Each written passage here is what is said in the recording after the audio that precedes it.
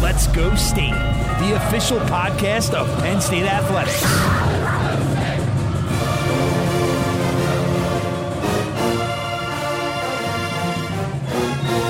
Now, from Happy Valley, here's your host, Brian Tripp.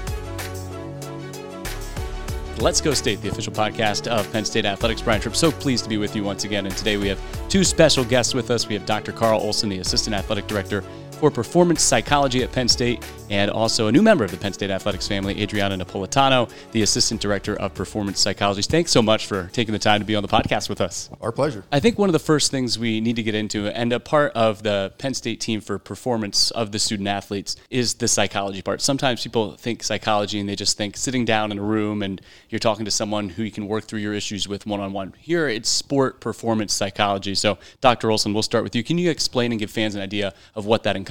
Sure. And it's a big distinction between what you'd think of in the traditional sense. The performance psychology approach that we take here starts with the recognition that as a human being, everything you do begins with a thought. The quality of that thought has everything to do with what comes next, which means excellence begins in the mind. It's not a priority thing, it's more of a sequencing thing. So if we get the right mentality, the right mindset for every performance up front, then everything that follows will be better. So it's a growth mindset, it's a strengths-based approach to building mental skills for performance really across the board. We start with athletics as a point of entry, but it's going to impact academics and it's going to impact interviewing for jobs and anything else. Anywhere where you're going to be engaged in something where the stakes are high and you have to really be able to manage yourself. Adriana, as someone coming into the Penn State family new, what attracted you to the model that Penn State started to build here to help student athletes? Yeah, so it's definitely much more applied work, which is great. Like you were saying, you're not just sitting in a room or sitting on a couch talking. You are doing that. We do one-on-one sessions, but it's much more teamwork-based and coach-based and developing the entire athletic department. Another thing that's so attractive about Penn State is that it's the entire athletic department. It's not just one sport, one team that you see at a lot of other universities. It's really integrated all throughout. And it's kind of ironic. We're doing this podcast in the Morgan Academic Center, which is where your offices are, but I have a feeling you're very rarely here, though. That's absolutely true. The lights are on, but nobody's home pretty frequently. We set up individual appointments, and obviously we'll be in the office for any of those. Largely, our work is out in the environment, in the natural habitat of the teams. We see the coaches throughout the mornings. We see the teams throughout the afternoons and evenings. And so, we go to them and embed into their natural. How much of it is it observation for you, and how much is it where you're actively being a part of the process? It's both. I mean, it's an interesting blend, and it depends on the team and the culture of the team and what the coaches are looking for. So anytime we're at a practice or a game, there's a lot of observation going on, looking for are the athletes engaging in the skills that we've taught them? Are the coaches managing themselves in the way that we've taught them? And also just looking for what might be the next good thing that we could teach them, the next skill, whether it's about composure or communication or attention or something like that. But also a lot of the work that happens before the practice or before the competition is partnering with the coaches, understanding where they want to see the growth happen, and then brainstorming what might be the best mental skills to incorporate into maybe the first 20 minutes of practice to give them an idea of what they can control more of and then potentially have a better practice. So it's almost a just-in-time education and then the observation to see how it goes. How do you develop the relationships and the trust as to where you can make an impact? And I think for both of you in your careers, you probably can touch on this aspect of it. Yeah, absolutely. So this being just barely over a month in, that has been my focal point this 1 month. And then, continuing on to the beginning of this year is just spending that time building that relationship. A large part of that is just being there, being around, stopping in coaches' offices, being around the team, whether that's stopping by a practice, even if it's not necessarily talking to them in a formal setting, but just showing face and showing that we are invested and we care enough to show up and be there. How long does that take? I'm guessing they like her in a month, but 1 month isn't enough sometimes. It's a really interesting thing. I found the relationships came very quickly, much more quickly than I expected here, which is a real tribute to our coaches. They're very curious. They have a tremendous openness to learning. They care about each other and pour into each other all the time. So when I interviewed for the job, I struck up relationships and conversations that same day, and as I did a presentation. And then once I was announced, I had coaches contacting me immediately saying, I have an idea, I got a plan, can you come in and let's chat? And so I've still never knocked on the door asking to share with the coaches what we can do. They've been pulling on us right from the start. And then because the relationships happened so quickly and they referred each other to me a couple of years ago. So now when I go around and introduce my colleague here, Adriana, who's tremendous value added to what we're doing, they instantly trust her as they're getting to know her. And it's been remarkable to see how fast they're more than happy to go straight to her now, or me, whoever they see. So the relationship happened way faster, and it really is a credit to our coaches. And I want to dive into your background and what Penn State's doing, some of the skills that you guys look for.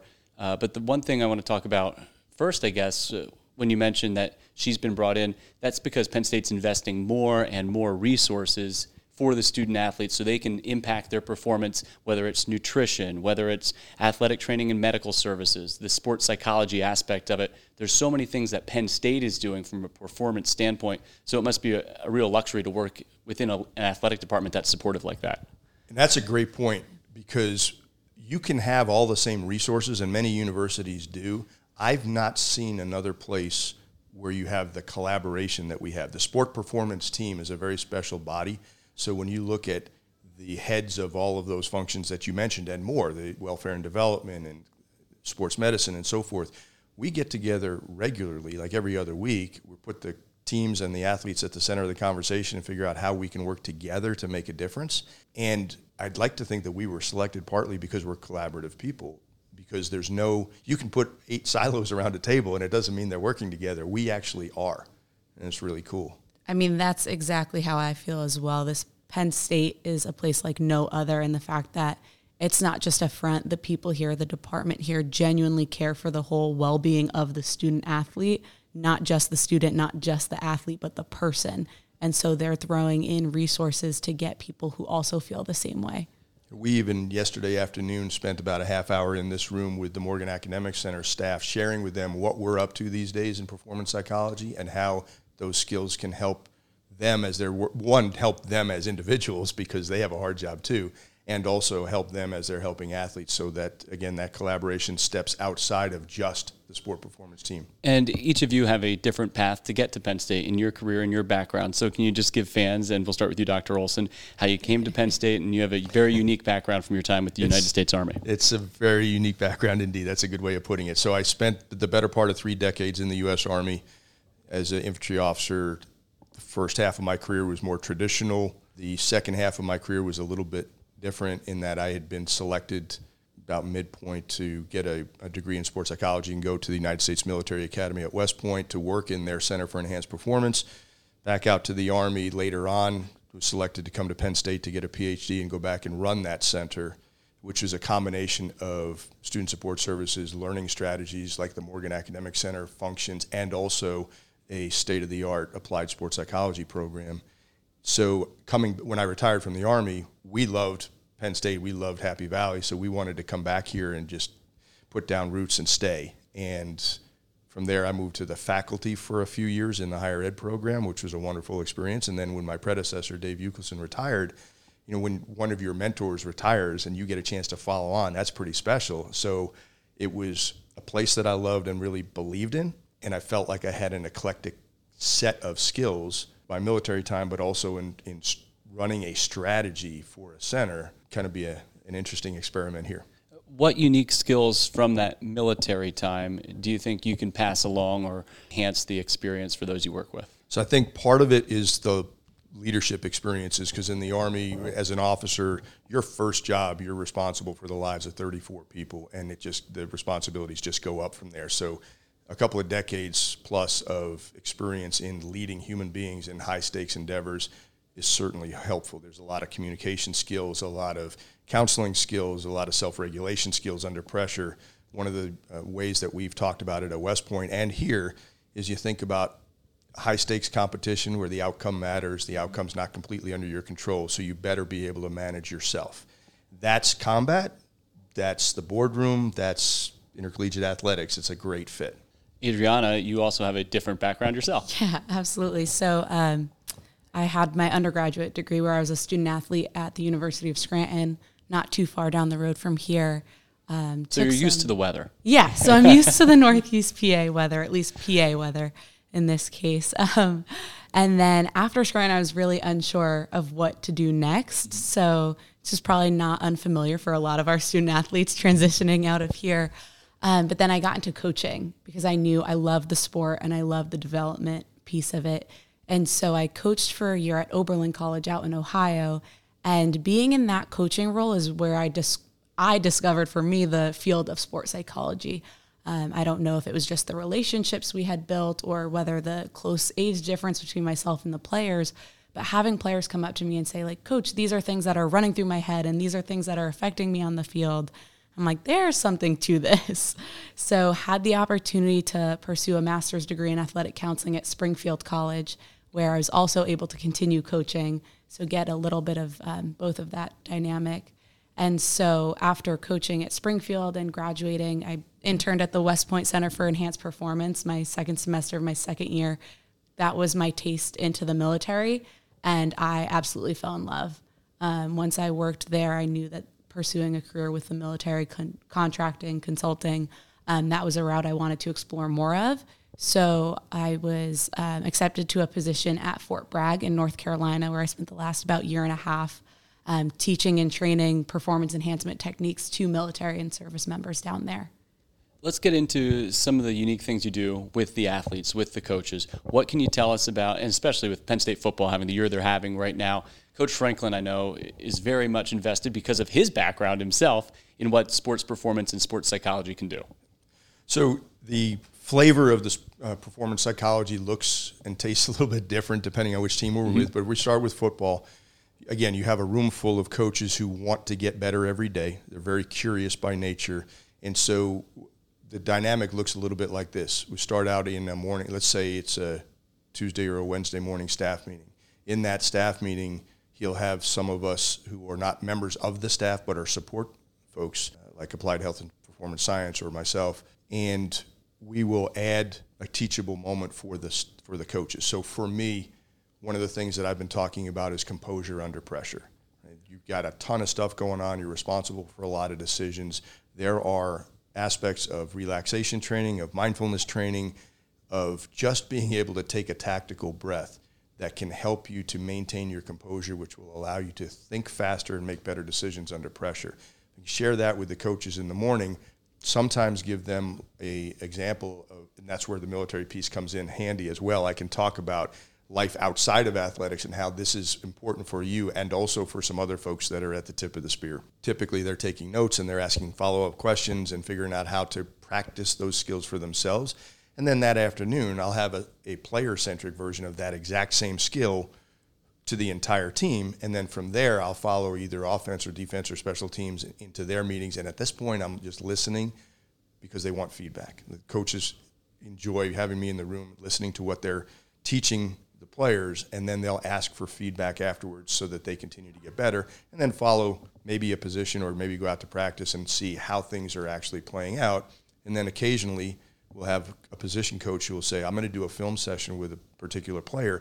Can I sit in the room with the coach and the player, watch the session, and then add value if I can? When you're listening to this, there are certain words or certain ways that you can deliver a message where you can impact the way that then is received by the student athlete, whoever is on the other end. Absolutely. And so a lot of the way that we operate is, you have 2 ears and 1 mouth for a reason. You got to listen very carefully, understand the language they're using, and then look for a way to, like, I don't want to go in and explain theory to a football player. I want to go in there and say, here's a breathing technique that you can find really useful. Or here's a approach to a reset button that's both philosophical and physiological with a breath control and a focal point that will allow you to reset and win 6 seconds at a time over and over again.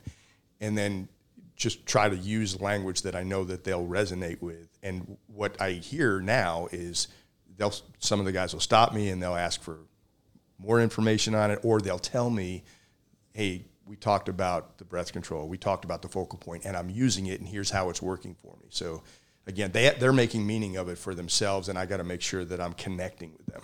Adriana, as a former athlete and coach, then for you, everything that goes on behind it is really great, but you just want to know, how do I improve and how can I make my performance the best? So to have it simplified, and then from an athlete or coach perspective, that's what's most important. Right, absolutely. And I think what Carl has done is amazing in there's so much science behind what we do, but making it digestible and making it purposeful to, the end user, whether that's the coach or the athlete, whoever it may be.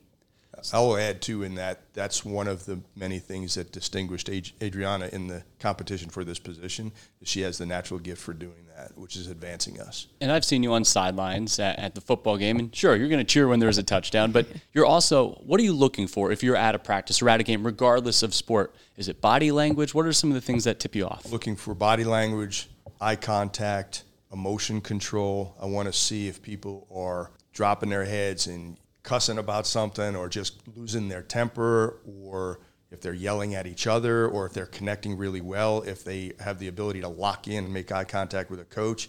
For guys that dress but are pretty sure, at least early on in the game, they don't think they're going to get on the field, I'm looking to see if they're adding value. Are they pouring energy into the field? Are they connecting with the fans?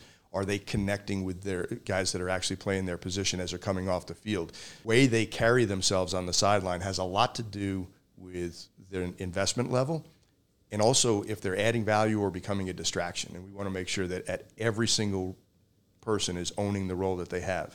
And if you're not spending the time going around campus, getting to know 31 teams, over 800 student athletes, every athlete, every coach is different. They all have different needs and different personalities. So that makes the job, I think, probably exhilarating, but also very difficult at times too.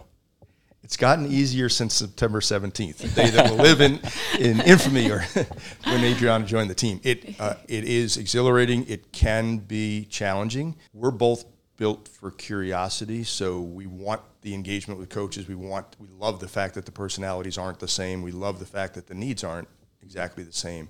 And then one of the things that really helps us, I feel, is that we get to collaborate now. What did you hear? What did I hear? What do you think? Where are we going next? What might we be able to offer? What did we just learn from listening to our coaches?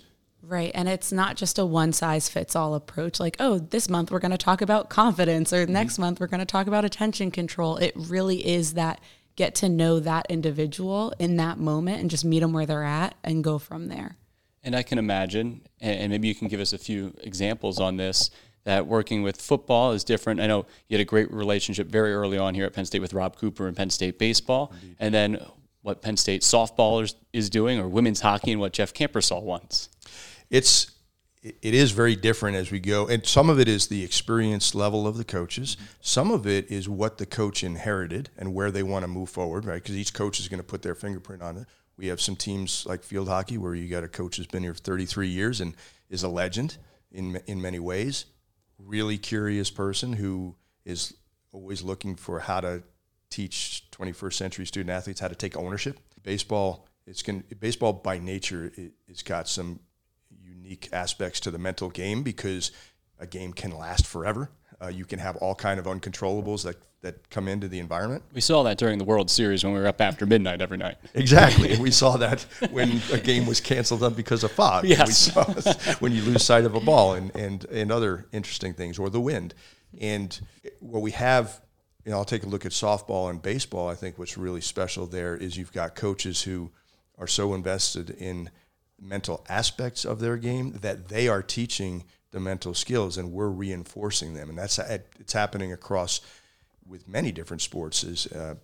Women's gymnastics would be put in the same bucket. Women's soccer, the same. Men's soccer, where because we've developed these relationships and we're having these conversations with staffs, we're watching them lead differently with more enhanced performance-oriented language and so forth. But then again, each one of those is a little bit different.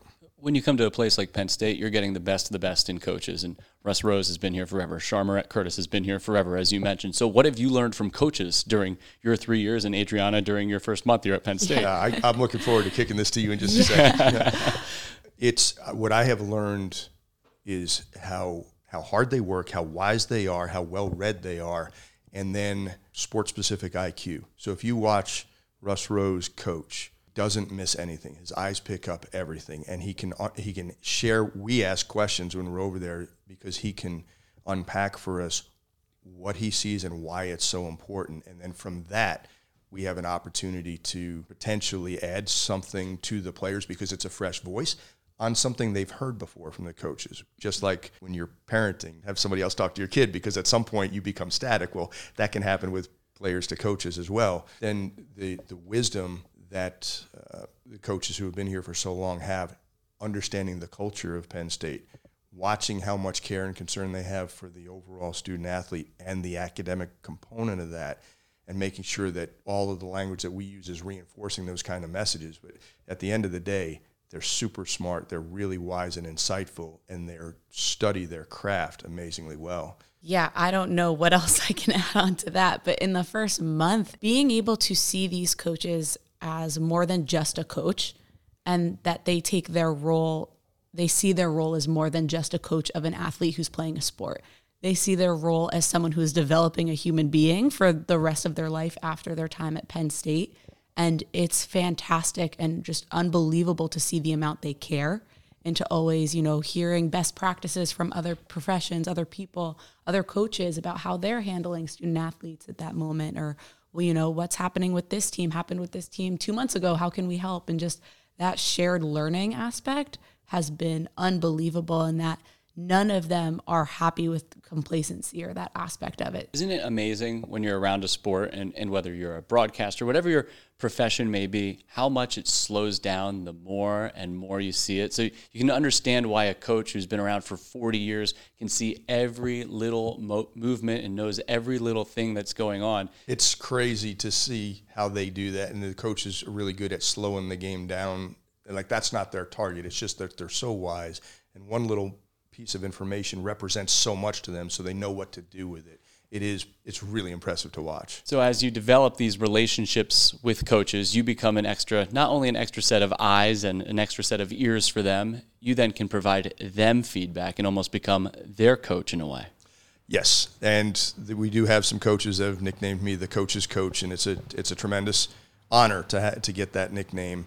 They use us as a sounding board. They ask for perspectives. What we share with them may or may not be something that they can run with, but it helps them get to the answer they're looking for, and they know what to do with it. And we don't have all the right answers either, but we have a lens and a perspective that can help them. We're not in the food chain, so to speak, so it's more of a truly open, brainstorming, collaborative type of a discussion. So every coach is looking for that one thing to separate their team from the rest of the field. I would say that the one thing that our coaches look for the most in that is making sure that they're really intentional with building their culture first. They get on the front end of it. When you try to build a culture in response to adversity, it's hard. If you build the culture on the front end because you know you're going to need it when the adversity hits, it's so much more effective. And we have coaches that are really good at this. Well, appreciate the time from both of you here on Let's Go State, the official podcast of Penn State Athletics. Hopefully we can chat again, but really enjoyed it. Yeah, awesome. Thank you very much. We will be back with more next week here on Let's Go State, the official podcast of Penn State Athletics. Let's Go State, the official podcast of Penn State Athletics.